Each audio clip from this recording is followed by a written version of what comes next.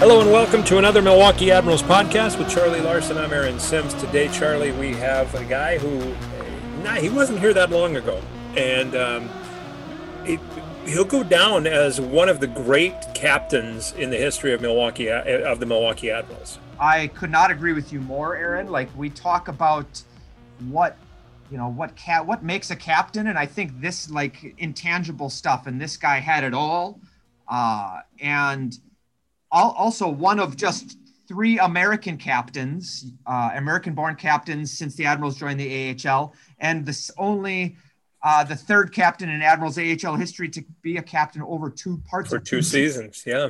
Not even the sheriff, not even Scott Ford could lay claim to be captain of the Admirals for more than one season. So, well, he's a former Admiral and I guess right now Boston Bruins defenseman Jarred Tinordi. Jarred, it's good to see you. Congratulations on the season you had. I know it was topsy-turvy, up and down. And normally, as we're recording this, you're probably on the phone with your agent all day long, right? Right. That's right. It's a little different this year, but, I'm not complaining. I liked a little bit of break. I think this year was tough on everyone. It's nice to get a little bit of downtime now with some normalcy. Well, and for you this year, for you and your family especially, I mean, it's to go through, you sign in one place and trades, waivers, whatever it may be. Your situation was you were placed on waivers and Boston claimed you, and you ended up in a great spot. There's no doubt about that, but that's stressful on everyone when this stuff happens anytime, let alone the middle of a season and during COVID. Yeah, it's tough. I think it's easier when, we didn't have a daughter, or when she was really young, which kind of makes those moves a little bit easier. But, she was in school here in Nashville and she's 3 now. So that was a little bit stressful, but my wife is great. She kind of held down the fort for us while I left. And then they joined me maybe a month or a couple weeks later. And we just kind of make it work, really, kind of make the best of it. It was exciting. It's a good feeling to get picked up. Obviously, it's a lot of emotions. You get put on waivers and you're kind of down that day, and then to get a phone call, you get picked up the next day. It's exciting. It was a good opportunity, and I enjoyed my time there. And it's especially exciting too to go to, obviously Nashville. I don't remember exactly when they left, but they were struggled for a good chunk of the year. And so you go from a team that's out of the playoff picture, does eventually make it, but you go from that team to a team that's a Stanley Cup contender at that point in Boston. What's going through your head when you find out that Boston's the team? Yeah, it was a strange year because I think we in Nashville, we struggled to get some traction. I know I did personally, in the team, I think as well.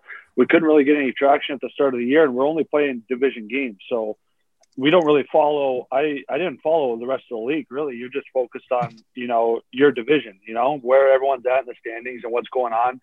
And then, I get picked up by Boston, and I'm moving divisions, and I had to look the team up, see where they were at. I knew they were good, but I didn't know, kind of where they're at that point in the year. And so it's kind of like you're walking into almost like a different league because you're going to a new division. You haven't seen any of those teams yet. So, right. It was different for sure, but, it ended up working out. And while you're there, and as Charlie said, Stanley Cup contender, and they're buyers, and they bring in a former MVP and Taylor Hall. I mean, it's got to be cool, just awesome when you're part of a team that is adding all-star players to go for it, right? Yeah, it was cool. I think, as soon as I got there, I think, it's hard to win in this league. I've been on a few different teams. I made the playoffs, with a few different teams now, and it's hard to win in this league and win in the playoffs. And, when I got there and got a feel for the room, I kind of thought to myself, this is up to this point, this might be my best chance at going. And unfortunately we had a second round exit, but, that was exciting. I think the energy that I walked into in that locker room was awesome. All the guys are great. You could just kind of feel, the excitement gearing up for playoffs. It was pretty cool. Sorry. Go ahead. I was just the cursory check-in kind of thing to see if there was anything new, and I go to your Wikipedia page, and I don't know if you probably don't, but it has awards and honors, and it has gold medal at the under 18 and the J. Ross Robertson Cup in the OHL, the CHL Memorial Cup All-Star Team in 2012. And then it goes down to 2021 and it says whooping Tom Wilson, result unanimous decision. I saw that. I think I had somebody send that to me after the game. That was funny. Those Bruins fans, man, they love it. And that was great. It was cool, to be, I mean, Nationals fans are awesome too. But, it's cool to be on Original Six team. I mean, how passionate those fans are and everything. It was really cool. Yeah, the Original Six and the reputation, right? Like the big bad Bruins. That's always, no matter what. They're 2 years from now, they could be the most skilled team ever, but it's always going to be the big bad Bruins. Rough and tumble. Yes. Yeah, and that's I think that's something everyone tries to embrace in the room. I mean, we had a really skilled team this year, and I think we were hard when we needed to be, and I think that's important to have. But it's one of those things that I think that kind of having that nickname follow you around, whether you're just a skilled team or not, I think that just adds to the aurora of the Boston Bruins. When you were with Montreal or you're with Boston, and not to say that this can't happen in Nashville or Arizona where you also played in the NHL, but when you're with those two teams in particular, can you get starstruck? Like, does Guy Lafleur walk in? Does Bobby Orr walk down the hall? Things like that. I mean, your dad played in the NHL and was an all-star, so maybe you don't get starstruck. It's cool. I remember it more in Montreal. You had those guys walk. I mean, COVID I would have liked to meet some of those players in Boston. They weren't really around. I mean, Cam Neely's the president now, and everyone knows Cam Neely as a player, and that's pretty cool to see. I mean, I wish I had a little bit more opportunity in Boston, and maybe next year we'll see what shakes out this summer. But it would have been cool to meet some of those great players that played.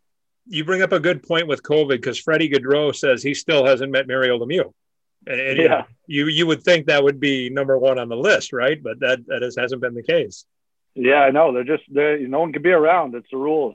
Yeah. So I mean, they're trying to keep everybody separate. So just go a little bit further there with the COVID though, is getting through it and getting fans back. And how cool was that for you as a player? It's so surreal. It was always surreal for me to see it. I'm sure it was surreal for you to play in it with no fans. And then you started off probably with 2,000 or 3,000 fans. And by the time you were done in the playoffs, you're getting, 14, close 15,000. to full house, yeah. Yeah, close to a full house there. How awesome was that? And how much did that mean to you, to the team, to have the fans back? Yeah, it was cool. I think, so I can't remember exactly what it was. When I was playing in Nashville at the start of the year, we might have had a couple thousand there. I think we started with just first responders, and then we had a couple thousand. By the time I left, we were up there, not full obviously, but a couple thousand. And then went to Boston, and Boston was nobody when I got there. They still had nobody in the stands, and then they slowly started opening up too. So going from Nashville to having a couple thousand, even a couple thousand, people think, oh, it's not really anything, but it makes a big difference when you got somebody up there, cheering and stuff like that. And then, playoffs are a whole different animal. Once those buildings opened up, I mean, we played in Long Island, was wild, and the Garden was wild too. It almost feels like, a lot of guys said this too, it feels like it's your first game again, whether, Bergeron played how many years, it feels like after a year and a half and no fans, having a full building, it feels like your first NHL game again. You're that excited, to get the jitters. It was cool.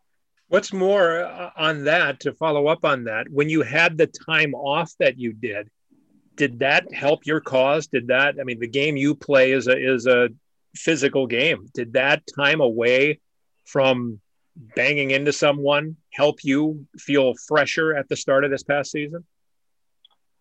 Yeah, I don't know. I don't really think, I don't know. I don't really think so. I think, we've had lots of downtime, and then, we're back playing, and then we had some more downtime again. So it's just been a crazy year. I think the body got enough rest. It was just the training. You're not training as much as you're used to, or you're not in the gym like you normally are. We're having like workout with 6-7 hockey guys. So it's just different. I think it's just a little bit of a learning curve for everyone, really. Yeah. Did you guys, you take care of business pretty quickly, I think more quickly than people were expecting, against the Capitals in the first round, and then run into the Islanders in the second. And so were you, I don't know what, they were all good games, and it seemed like you guys controlled the play a lot of the time, but it's just the way the Islanders play. They counterattack so well. And I don't know what was your analysis of that second round series, then maybe from taking a couple steps back here.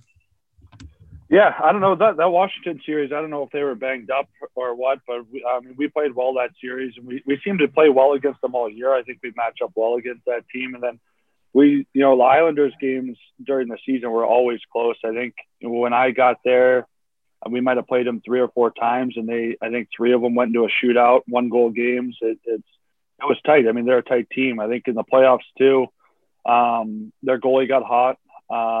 They played tight, and they capitalized on, the chances that they got, whether they got, 10 of them or they only got 4. I think it seemed we're scoring at the right times, and we struggled to at the times we really needed to. I want to go back now actually and talk a little bit about, let's go way back to, growing up. First of all, I know this is probably I don't want to say it bothers you, but how sick of you are seeing Burnsville, Minnesota, no offense to the Minnesota native here, Never. but to have Burnsville, Minnesota as like your hometown, because there's a difference between your hometown and your birthplace. Well, you were born in Burnsville, but that's not where you grew up. So,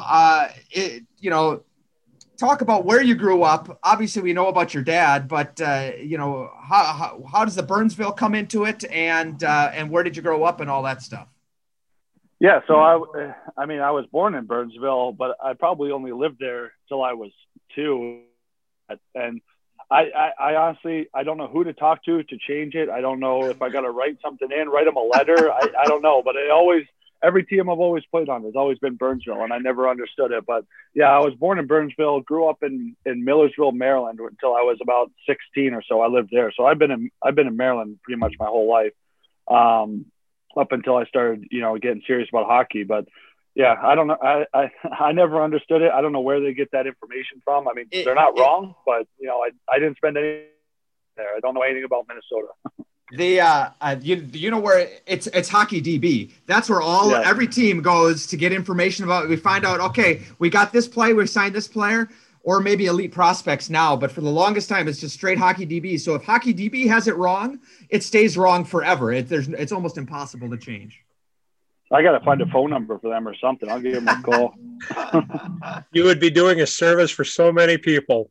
Yeah. And so many players' parents, I should specify as well. Gosh. Yeah, that would be a huge thing for the players' parents. Yeah, it honestly doesn't bother me. But then I got people that I haven't met before. They see them from Burnsville. They want to come up to me and talk like high school hockey and different high schools. I'm like, I got no idea what you're talking about. That's the most Minnesota. That's the most Minnesota thing you could say. Yeah. Is to say the first thing they see is Burnsville and they want to talk high school hockey. Let's get a juicy Lucy and a grain belt and go talk about what Coach Osiki has done for the Burnsville Braves.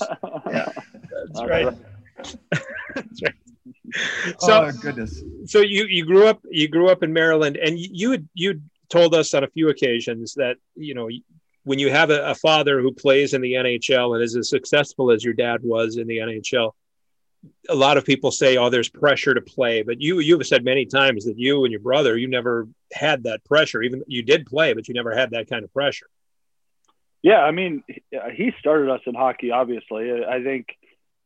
He never really put much pressure on us. If we wanted to play, we wanted to play. We played other sports too. So, growing up, we always played 2 sports as kids. And I think it was just kind of, where is the game going to take you, not trying to force us in a direction. So, fortunately for me and my brother, it took us pretty far. My brother played D1 hockey at RPI and then was kind of done after that, after a short stint in the East Coast League. I mean, so he got a great education out of it, and I was fortunate to make it pretty far and play in the NHL. And I think that's, that's the thing I have, like, with kids nowadays. I feel like parents are forcing their kids to, you got to have the best coaches, you got to have the best everything, you got to be on the ice all the time. And I was never on the ice all the time as a kid. I think we had practice twice a week and we would play on the weekends, and that was it. I mean, if kids want to play hockey, and they're going to find a way to get it done and work hard at it to carry them to the next level. And I think that's the way my dad approached it, at least. And, if I have my son or daughter wants to play hockey, then that's the way I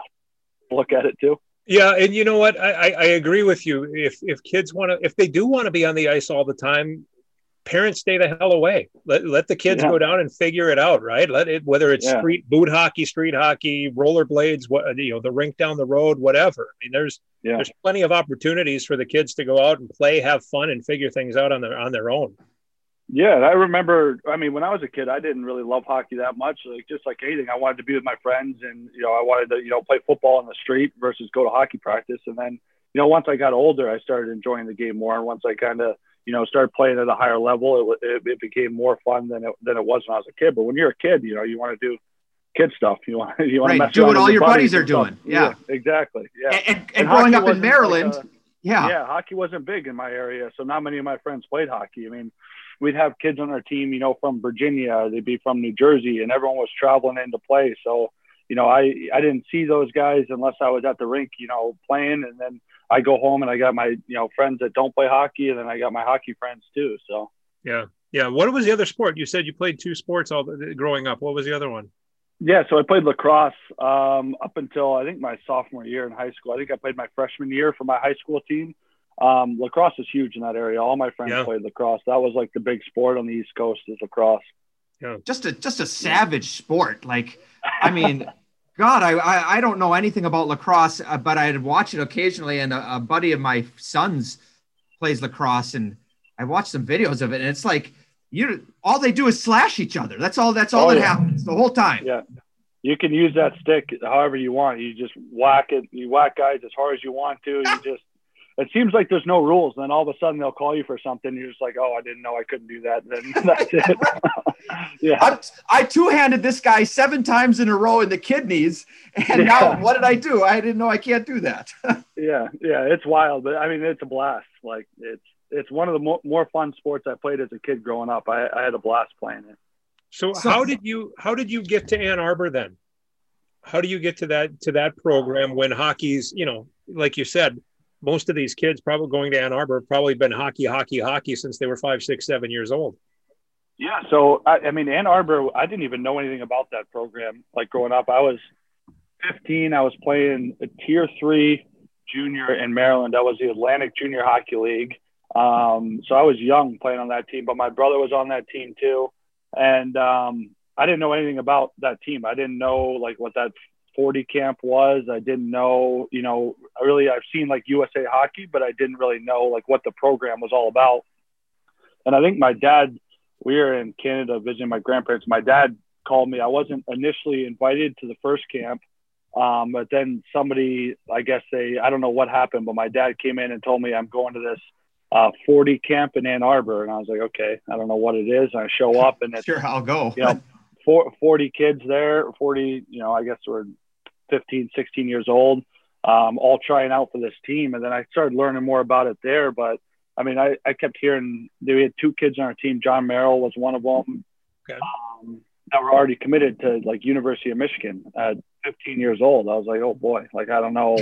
Right. I wasn't even thinking D1 hockey really. I mean, I wanted to play D1 hockey, but I didn't really it wasn't really on my radar at 15 years old, so I can't even drive. Yeah. So I ended up playing well. I made the team. John Hines was actually my coach my first year. He's in Nashville now. Yeah. Excuse me. Yeah. So, that was good. And then, that kind of opened some doors for me. Played well my couple years there, but it was different. Yeah. I mean, coming from Maryland, that nobody that I played with was thinking about making that team or playing there really.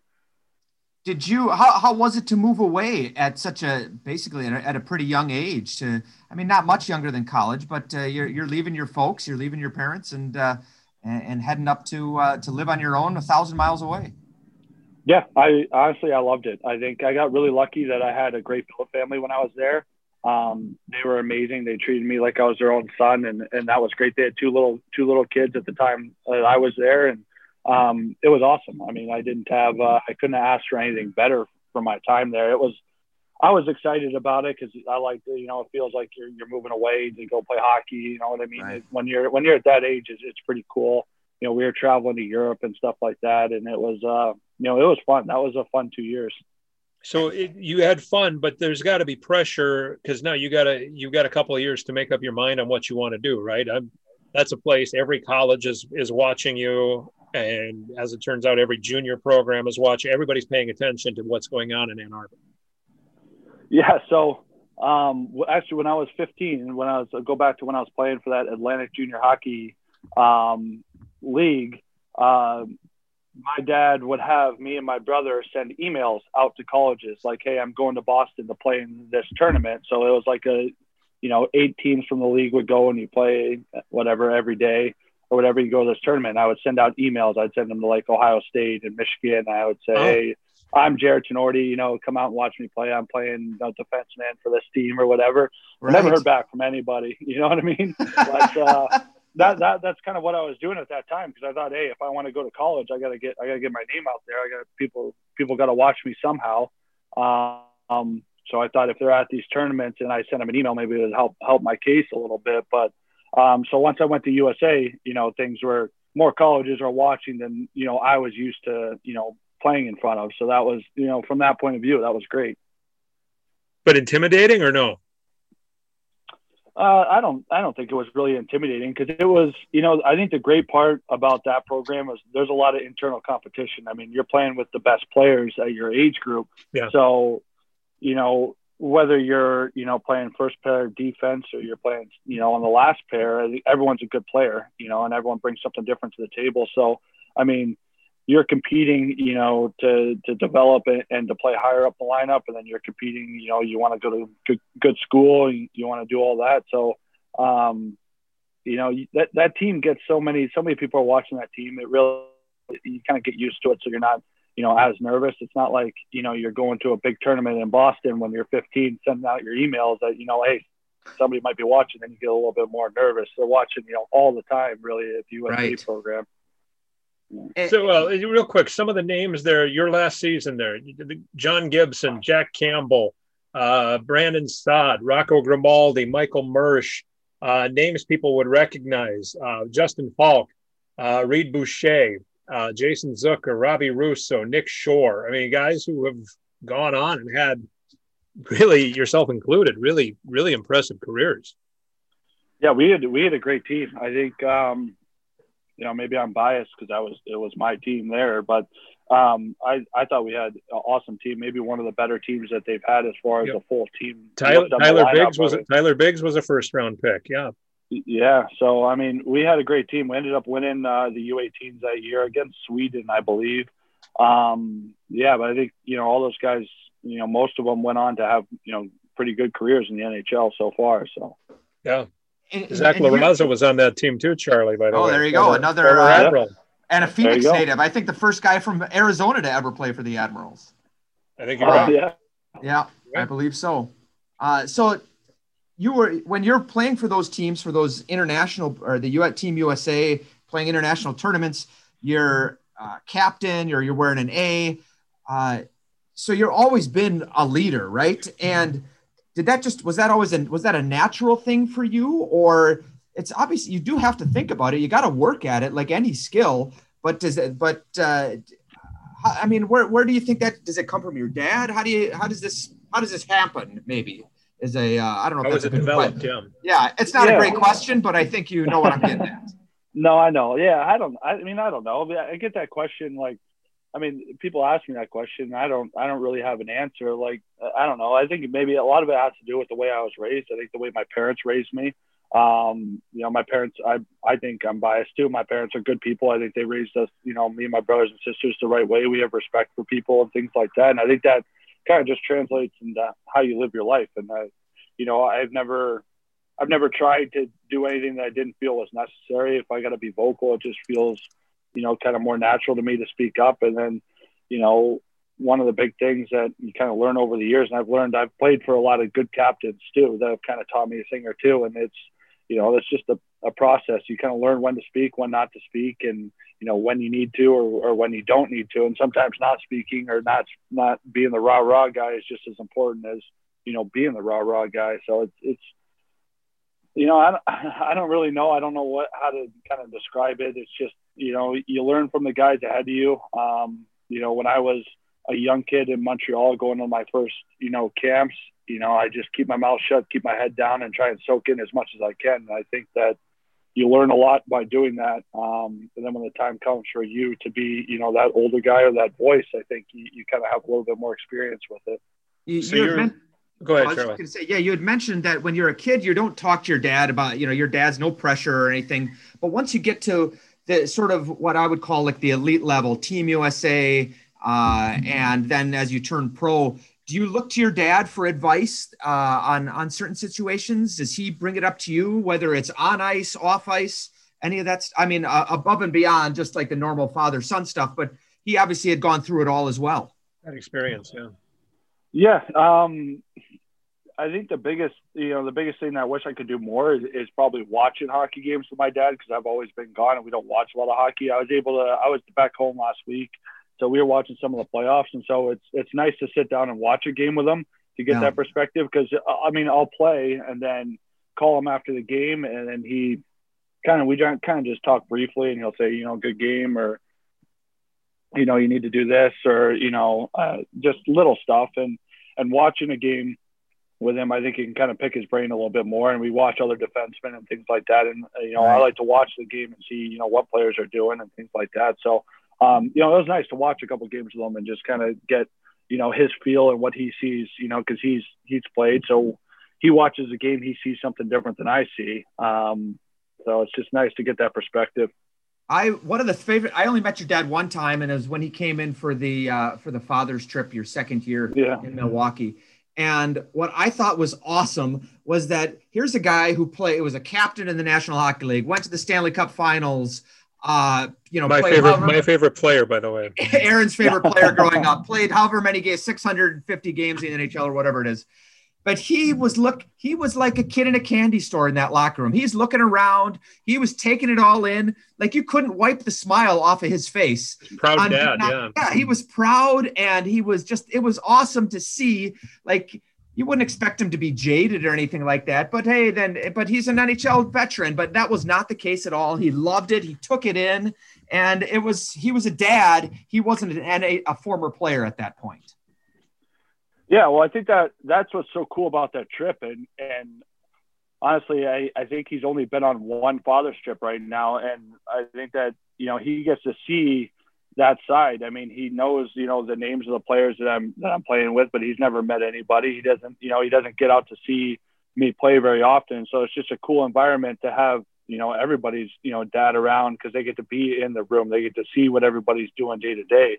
And I think when you're done playing, I think most of those guys, when they're done playing, you know, I think what they miss the most is like being in the room with those guys, seeing us having fun, and then, you know, going out and getting beers after the game and stuff like that. I think that's what you really are going to miss the most when you're not around hockey anymore. And I think that's what he had fun doing, you know, when he was playing, just being on a team and that camaraderie. And then, you know, so it's cool. It's cool for them to be a part of that. And that trip was awesome. You know, it was a fun time. When you start your pro career, after the years you had in London playing for the Hunters, when you start your pro career, what is that like for you? Is that obviously you come in a little wide-eyed, right? I mean, this is now this is a living. Now this is your occupation. Right. Now this is all of that stuff, right? No, I mean, I didn't think about it like that. I mean, because you're young, right? So I was only, you know, 19 or 20 starting my pro career. And then, you know, all you're thinking about, I think that was a lockout year. So we went right to the American League.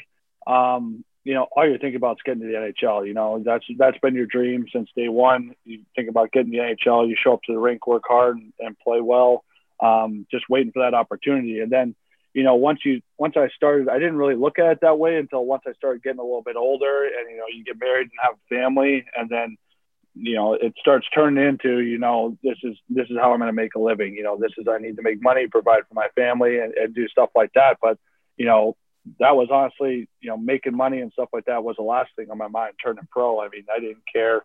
You know, you're not making much on your rookie contract anyway. So You're playing the American League for not that much money, and, you know, you just want to make it to the NHL is all you're doing. So what was Hamilton like?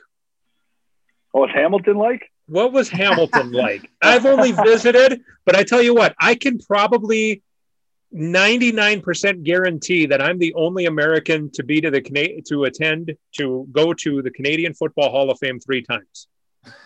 Is that in Hamilton? It is. See, it's right next to the rink. That. It's that. So the rink is connected to that mall, right?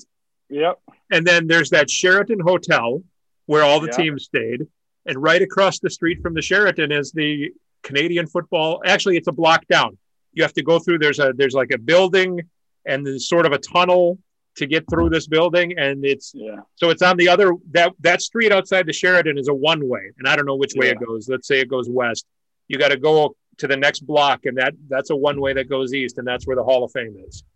Okay. Yeah. Hamilton, so next time you're in Hamilton. It was different. I mean, you probably don't have many listeners from Hamilton, I wouldn't think, eh? Probably not. No. Probably not, but you never know. You know what? I didn't care much for it. You know, my first year and a half there, I think I spent 3 years there, like off and on, up and down. And by the end, I really liked it. Once you figure out where to go and what you want to be doing, it's, you know, Burlington's right there, Oakville's right there, you know, Ancaster. Those are all really nice areas, really good cities. You know, I lived downtown all 3 years, I think, that I was there. And it's just dark and cold and, you know, it's gray. Most of the winter it's gray. But, you know, the fans there were great. I liked it. I mean, the owner, Michael Andlauer, was the owner when I was there, and he was awesome, treated the players really well. You know, it was good. I mean, there wasn't a whole lot to do in the city, but, you know, it was good. Travel was easy. The selfish question for me, did you ever go up to the press box in Hamilton? Did you ever sit up that high? No. I don't think so. Oh, my Lord. You talk about taking your life into your own hands. You are at the very top of that Copps Coliseum. And by the way, a legendary building, right? That's where the Canada Cup was in '87 and all of this stuff, right? But you walk pretty much on the roof to get to the press box. And it is a bit of a catwalk. And and there's some slopes. It's pretty wild until you get where you need to go. Yeah, I try to think there's another one like that. I think it was maybe Calgary. I can't remember where, but you have to take the bridge out, I think. To the middle of the ice. Yeah. Oh, yeah. And that's very similar to this. Yeah. Oh, terrible. It's like this little narrow, rickety little thing that you got to walk out there. And a tall guy like yourself that just make you higher than no thanks. I couldn't handle it. Similar. I got no business being up there. Yeah. So did that, you said 3 years back and forth. When it's got to be frustrating to go back and forth that much, right? Yeah, it is. I mean, you feel like when you're especially for a young player and you're a first round pick and you're waiting, like, my time is coming soon. Yeah, it's tough. I mean, it's definitely, you know, it's a little bit deflating when you get sent down. I mean, sometimes you're getting sent down for reasons that are kind of out of your control. I mean, if you're playing well, you know, and a guy comes back healthy and they don't have room for you, they'll send you down for a bit, you know, and see what happens. But, you know, it's tough. But I think that's, you know, where the culture you have in the American League, I think it's easy. I've seen guys, you know, they come down and they mope and they, you know, and they kind of sulk a little bit and it's tough. I mean, it's not easy. It's a little bit of a blow, but, you know, I've always told myself I never wanted to be that guy that's going to be negative around the rink, you know, when something like that happens. And I think that it's part of the culture we tried to create in Milwaukee. I mean, if guys are coming down, they're coming down to, you know, team, a good group, you know, everyone's positive at the rink and everyone's working toward the same goal, really. So I think that, you know, it makes a difference when you have a good group around you, team, good coaches and things like that. It makes a difference. You're coming down, you know why you got sent down and you know what you have to do to get back up there, and everyone's kind of pushing you in the same direction, which is nice. That's one of the things when we talk about you being a great captain in Admirals history that I witnessed, and we don't need to name names by any means, and there's certainly more than I've seen, but you would take a guy for a walk around the rink. You'd go out and you'd have a one-on-one conversation with people and just whatever, talk about whatever, like you were you were a sounding board, but a spokesman. I mean, it was really impressive, like something that I don't think people understand happens. Well, I think that, you know, I've been through a lot in my career. I've been through, you know, some low lows and some pretty high highs. So I think that, you know, at this point, hopefully, you know, there's nothing really that I haven't been through. And I think that, you know, I remember when I was a young guy, you know, everything's, you know, for the first time, you know, you're getting that rejection of, you know, you didn't play good enough up here, you're coming back, you're going back down. I think that, you know, that can be tough to hear sometimes. So I think that, you know, I don't know, do you just try and there's a reason why it's happening, and it's not ever permanent. You know, you get sent down, that doesn't mean you're not ever going to go back up again. It may feel like it is, but it's, you know, that's not going to be the case if you do the things you need to do, you know, to get back up.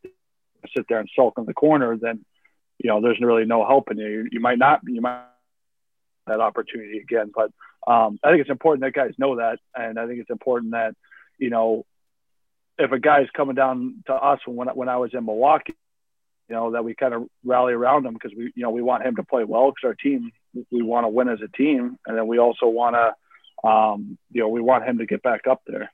Yeah. It's almost the 3-year, it might even be the 3-year anniversary to the day, although this is going to be released on July 6th. So a little bit before that you signed with Nashville, and talk about that process, how you ended up in their organization, and then to be, because obviously there's a lot of teams out there, a lot of NHL teams, a lot of organizations, and I'm sure that Nashville wasn't the only one calling.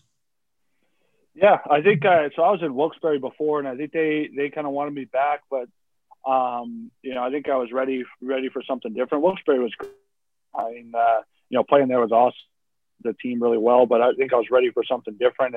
And Nashville was pretty persistent. Scooter was pretty persistent. You know, and I honestly, Scooter was kind of the one that kind of drew me to Nashville.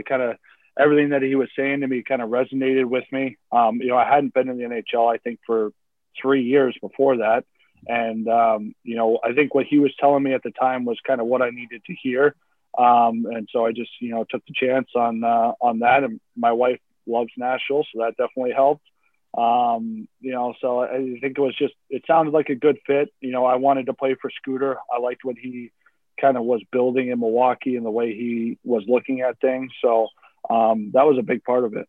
Does he talk to you directly, or is it to your agent and then you talk to him? How does the initial meeting happen?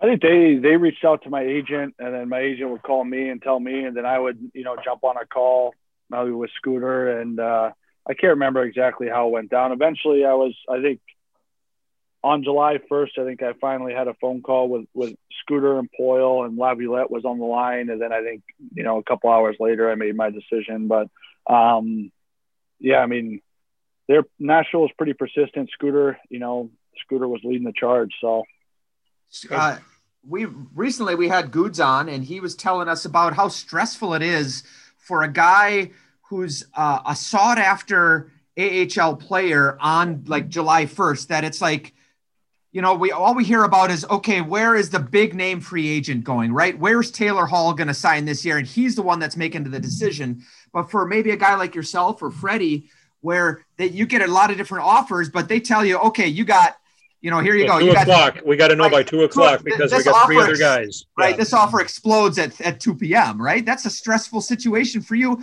especially a guy who's got a wife. And I don't know if you had your daughter at that point, but it's close, right? Yeah, no, I think where do we have her? I think, no, we just had her that summer. So yeah, she was born in June, and then July 1st. Yeah. So she was young, but yeah, it is stressful because they like to put you under the gun a little bit. And I think that doesn't make things easy, but I mean, it's tough because there's always other players that they could go and sign. And so that's always in the back of your head. You know, if I'm a defenseman, you know, they got one team or two teams call me and they want to know, well, they can just, you know, go down the line and sign another American League defenseman, you know, that same day. And it's really, you know, you look at it, it's really no skin off their back because you're not a top 2 defenseman in the National Hockey League. So that's kind of where you're at. But yeah, it's stressful. I mean, it's definitely more stressful now that I have a kid, because now we're talking like schools and, you know, all that fun stuff. So you kind of get all that sorted. But, you know, I try not to worry about it. You know, you just see what happens. There's nothing you can do until that day comes and your phone's ringing or it's not ringing. And then, you know, things kind of heat up a little bit for you. But you like what you said, though. You want to hear that you don't want to hear, hey, we think of you as an AHL defenseman. You want to hear, hey, you know what? You come in, we think of you as an NHL defenseman. You can play here for us.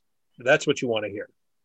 Yeah, well, that's what you want to hear. You want to get to that point where, you're signing NHL contracts and not two-way contracts. But, I think that's, you can kind of get a read off teams if they're looking to sign you, for depth in the American League, or they want to, you can kind of get a read on that, and you got to have a little bit of confidence in yourself and believe in yourself and what you think you can provide. And, I think that's a big thing, why I, signed in Nashville was Scooter was, had that belief in me. I don't even know how much he watched me, but, he had that belief that I could play in the NHL, and I hadn't for 3 years. I hadn't gotten that opportunity, in 3 years. And, he was convinced that I will. It might not be right away, but he said, you're going to get your shot here.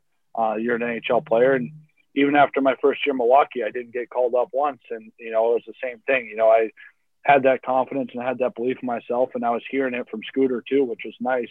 And then eventually I did get that opportunity. So, that's kind of where I was in my career. Was I was kind of more playing for opportunity, not necessarily the paycheck. And, it worked out for me that time. It was a big change in Milwaukee. Dean Evason had been here for six years. And so Paul Fenton was running the ship, right? And so Scott Nichols, the new guy, Carl Taylor's the new guy, Greg Rollo's the new guy. There's a lot of new players, yourself included. That season did not get off to the best start. There were some real growing pains that year. Not that you were playing poorly or anything like that, but there were some growing pains. And then eventually at the end, my goodness, you got hot.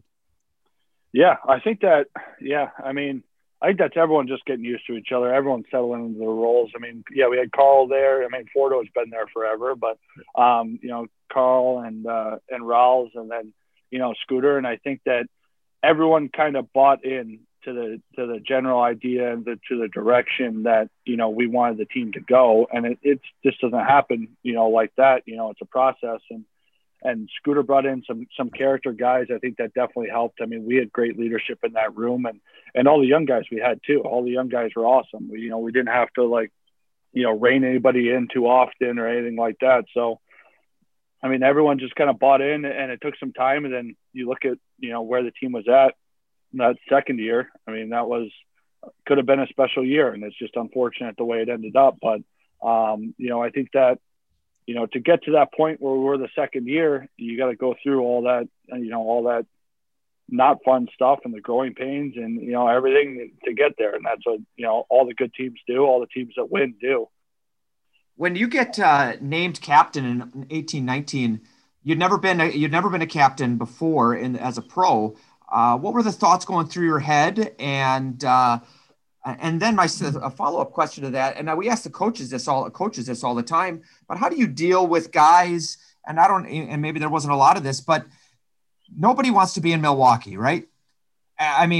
We love Milwaukee. It's a great city, great place to play in the American League, but everyone wants to be in the NHL. So do you as the captain, how do you have to navigate those guys who are getting sent down? Maybe, there's always probably a little bit of an NHL hangover for a lot of guys when they first come down. How do you manage that as the team's captain? Yeah, it's difficult. It's not easy. I think that, I didn't necessarily want to be in Milwaukee, just like everyone else. Right. But, that's where you are right at that moment until you make the best of it. You can't sit there and, like we said earlier, you can't sit there and sulk, or you can't sit there and, be grumpy or selfish or anything like that. Like, what does that do for anybody? It doesn't do anything good. So, you just got to enjoy your time. Like I had a blast in Milwaukee. We had an unbelievable, probably one of the best teams I've been on as far as, the group getting along and guys having fun, and you can still have fun, enjoy, hockey, enjoy, being around each other and still want to play in the NHL. There's nothing wrong with that. So, sometimes it's not easy, but, I think you kind of just, we had the right group. I think it wasn't just me. It wasn't just, Donnie. It was everybody that we had in there, the older guys that have been around a long time. We had the right group, I think, and that made it so much easier. Oh yeah, you had Schneids during the season, right? Cole Schneider comes in, and Troy Grosnick, and there's a lot of good people. My favorite part of that season, outside of the push at the end, and then the playoffs, the first two games were rough, obviously, the second two, but losing to Iowa. But my favorite part of that season was we're in Hershey and we're driving to Baltimore. We're going to fly out of Baltimore, and we end up with the team ends up, the bus pulls up to a bar in Maryland, and that's your dad's bar. Tell how that all went down. How did we get to that point? Yes, that was actually pretty crazy. I was surprised that it worked out that way. Once I saw we played in Hershey, and I think it was like a 5:00 game or something like that. Yeah. Right. And I was like, oh man, I don't know if we're gonna make it, but I know that area obviously, and I was like, if we can get to the hotel at a decent time and get this bus, we're 15 minutes from my dad's bar. So I told Carl, I said, hey, I want to bring the boys here. We're flying out early in the morning, so we just kind of have to, keep it under control. Battle through it a little bit, but yeah, I mean, Carl was great. He said, let's go. I want to go. Everyone loaded up on the bus. We went down to the bar. I think they kept it open till as long as we wanted to. I mean, I don't know if that's legal or not. If that's legal. But yeah, I mean, we had a great time. It was that was a fun trip. I mean, all the boys had a good time there. It was nice. I got to sleep at home that night. And my dad drove me to the airport the next morning. So that was cool. I didn't expect it to work out. I think we got there I can't remember what time we got there, maybe like 11 o'clock. I mean, it's a quick drive. Hershey's close, so it wasn't that late, but that was cool. It was cool for all the guys to see the place. It was cool for my dad to get to hang out. My sister was there. My brother was there. It was cool for them to get to hang out with everybody. That was a fun night. I was going to say, we got to meet so many of your family and friends and all of that. And then I remember Duncan Siemens and Troy Grosnick holding court. And they were really going hard at holding they were very serious about what they were talking about. You were probably talking to your family. I don't know. But boy, was Duncan Siemens was really, really hamming it up. And then which is unusual. You wouldn't expect that out of Duncan. and then Goose had to do the same. Yeah. Those two guys together, man. They go back and forth. So if you ask Admirals fans, what do you remember about Jarred Tinordi? Not like in a grand sense, but what's your on ice? What do you think about when you think about Jarred Tinordi from an on ice perspective? I can guarantee you that almost everyone is going to say the AJ Greer incident. So, which blew. I mean, from a guy who is in charge of the Admiral social media, that was awesome because we got huge play on that on YouTube. One of the most viewed videos we've ever had. Just can you talk a little bit about what you remember from that thing? And I mean, you gave him a pretty good beating, especially since he wasn't wearing a jersey. Just talk about that whole incident, what went down, and and I know you're not the type of you're not the guy. Some guys fight for the attention. That's not you, right? Like you do it because it's part of the job, but you're not out there seeking attention. But this happened to, get a little bit of attention. Yeah, I still kind of think about that because nothing really like that's happened to me before. I mean, we've had line brawls and stuff like that, some pretty crazy stuff, but nothing like that. I mean, I remember, I can't remember who he fought. He fought Heels. Yeah, he fought Heels. I didn't like the way he did it. He jumped him and I wasn't happy with that. And so honestly, I thought nothing of it. I was like, I'm just going to go, have some words with this guy at the penalty box, skated by. And then I saw him stand up and he standed up and he started coming towards the door. And I think I was past the penalty box at that point. And I was like, there's no way this guy's getting out of the box. Sure enough, he opens the door and I'm like, oh shit, here we go. It's happening. and so, he gets and then we fight right there. And then I was surprised. I was more mad that I got suspended for it because they told me that I went and instigated the fight, but I didn't think any of that's on me. That happens a million times. I think it's on him not to get out of the box. Not to get out of the stinking box without a jersey on, for God's sakes. Yeah. That was crazy though. I think that was something different, but I mean, that was fun. Yeah. But luckily, I mean, I think we're past the statute of limitations on that. Matthew Olivier came off the bench for sure on that. Oh, he did. Yeah. 100% he did. 100% he did. Because the league, so they sent the video into the league, and I think they were so focused on what was happening at the penalty box and what I was doing and what he was doing. You can see clear as day him come off the bench and go down there. But they weren't even looking at that. I don't think that would have been a big one. Yeah, that would have been a big one for him.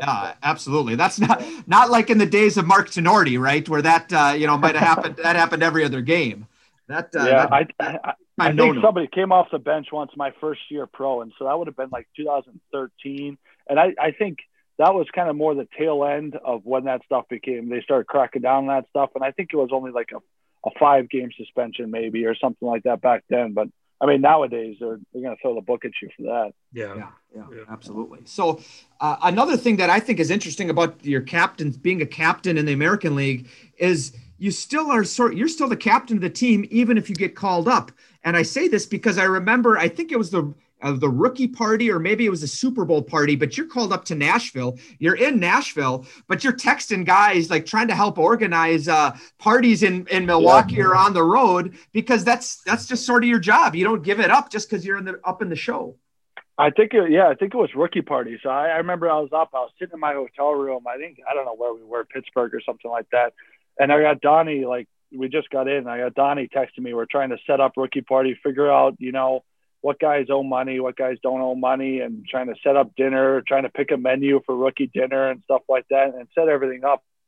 I mean, I can't not do that kind of stuff because we were pretty involved in all that, before I got called up. So it's just kind of something that you have to do. And that was fine with me. I want those guys, even if I'm not going to be there, I want those guys to have a good time. So tell me about this. We hear about these horror stories where the rookies got to get out their credit cards when the offensive linemen in the NFL take out. Is that how it works at this level? The rookies pay for the dinner, or how does it work? No, everybody chips in. I mean, the rookies will pay a little bit more, but it goes based on, like salary and things like that, but it's not anything too crazy. I mean, everybody's chipping in for the dinner. Everybody's chipping in for a night out and things like that. So it's kind of more of like a team thing. I mean, the rookies, they have, they do their own stuff, and we'll have stuff for them to do, but it's nothing too crazy. It's more so like getting everybody together just to have a good time. It's basically an excuse to go out and have a good time and have fun, right? And have fun. Yeah. I mean, it's just another thing that everyone looks forward to that during the year. So you get called up, like we had just mentioned, first time in 3 years. What was that like for you to get that? What's going through your head when that happens? Is it a big relief? Is it excitement? Is it all of the above? Yeah, I don't know. I think, I think it was just, I was pretty calm about it, actually. I think because, I was waiting for that opportunity for a long time. I mean, I had lots of opportunities with other teams, and I was up and down and stuff, but, this one, it had been a while. It had gone like 3 years without an NHL game. And so, I knew that I could play in the NHL again. I just had to be patient and wait for that opportunity. And then when it finally came, I think it was just like a calmness, I think, about it. And, I kind of thought to myself, during that span of 3 years, I just wanted to play one more NHL game. If I was going to play in the American League the rest of my career, I just wanted one more crack at it. And, I got that opportunity, and I think I just tried to make the most of it, really, play my game. Not, when you stress and you worry about it or you overthink it, that's when you get yourself into some trouble. And so I had a little bit of a different mindset, that time than maybe my other go around. And then when you get up, you get your first goal. And not only do you get your first NHL goal, but you do it at your hometown, like your family, everybody's, all the people who are very special to you get to see it in person. Yeah. I think I had like 10 people there, which was awesome. I mean, my family's kind of been with me through it all too. I mean, they've seen the ups and downs. They've been there for everything. So, it was pretty special to be able to score, in Washington. I remember going to Washington games when I was a kid, and back when, this was after my dad played, back when that rink was empty and they had no fans in there. And then, I remember seeing Ovechkin, when he was 18 or 20, whenever he came in, and his rookie year. And then, to be able to play there and score a goal there was pretty cool. Yeah. You got called up, you got sent back down maybe after a few games, and then you get called up and you're there in Nashville for the rest of the year, and you're playing significant minutes. You're not in there for, sometimes we see a guy go up and you're playing as a D-man, maybe you play 8 or 10 minutes, but you're getting good quality minutes. Was that a thing that does it take you a little while to get used to doing that? Or is it just like you get right back in it and it's like sort of like riding a horse, but you're just riding it at a different level? No, I think that was good. I think, I think there was a couple of injuries. I think, so I got called right back up, I believe, maybe Winter Classic time. And then, so Ryan Ellis got hurt, which was unfortunate for that injury. But then, I stepped in and I was playing with Ekholm, I think, on the second pair. And honestly, I think the game's easier when you're playing a little bit more because then you kind of get into a flow and a rhythm. And I think that helps. Sometimes when you're playing 8-9 minutes a night, you kind of overthink every play that you're going to make because you're not making a lot of plays out there. You don't have a lot of time on the ice. But, that was good. I think that, I think that was an opportunity for me to show that I could play every day at that level. And then when Ryan came back, I was still in the lineup, and I think that helped me a lot. Playing a little bit more and playing some good games. Playing with Eki was great for me too. Learned a lot from him. He's a great player. Yeah, showing that you can play, but you also got the chance to do that. We touched on this before with Boston this season. So what now? Is it a waiting game? Are you able to relax? Are you able to just sit and enjoy the family and enjoy the heat of Nashville and until free agency day starts? Yeah, I am now, which is nice. This year was so crazy, but I am now. We're back into the house. We're here, till the end of August and maybe in the training camp. So, I mean, that's nice. And you kind of just enjoy the summer a little bit. And it's nice being, back in Nashville where things are a little bit more open. I mean, Boston was opening up our time there, but it's good to be back in Nashville. We like it here. It's a little bit slower pace than being in the city in Boston. So that's nice. Right. Absolutely. Charlie, you have anything else? I don't have anything else. Again, here's another one. We tell them 45 minutes, and after an hour, it's like, well, here we are. Is that what it is? That's right. For an hour, yeah. Flying by. Yeah. Flying by. We always, Jared, we always finish these with asking our guest this question. When you think of Milwaukee, what do you think of? I think of beer drinking. You're the first honest person on this. Yeah, you're the first honest person on this entire damn podcast. 80 episodes in, and the first guy who actually speaks his mind. I don't know if I've been to a city that likes drinking more than Milwaukee. It's incredible. I don't think so. Probably not. Yeah. That's high praise from Milwaukee. Think about it, though. Think about it. Like, we hear all these things about Broadway in Nashville, right? And all the bachelorette parties and all of that stuff. But those are like dabblers. Like, here, these people, this is a career. Like these are career drinkers. There's not many tourists coming to Milwaukee, and everybody in Nashville is coming for a weekend. So they blow it out for 3-4 days, and they go back home and they got to detox themselves for a week. But in Milwaukee, I mean, we go out to a bar and it would be a Tuesday, and it's the same people that are there they're there, on 3-4 Sunday days a week, and it's and Thursday. And you're sitting in their chair. Yeah, you're sitting in their chair. And I don't think it's like to a problem point. I think it's just, people like to have a good time, enjoy themselves. I mean, sports games are on all the time on the TVs. I loved it there. It was awesome. Yeah. Yeah. Well, we loved you. There's no doubt about that. We don't say it lightly. One of the best captains we've ever had. And I don't even know if I should qualify it with one of the best. Right. If you're not the top, you're in the top 2 or 3. And we really appreciate your time. We wish you nothing but the best, obviously. I love the fact you've had these last couple of years and have been able to show that you can play in the NHL, and we wish you several more years playing in the NHL. I appreciate it. Thanks for having me, guys. I really appreciate it. That's former Admirals captain Jarred Tinordi. Thanks for listening to this Milwaukee Admirals podcast.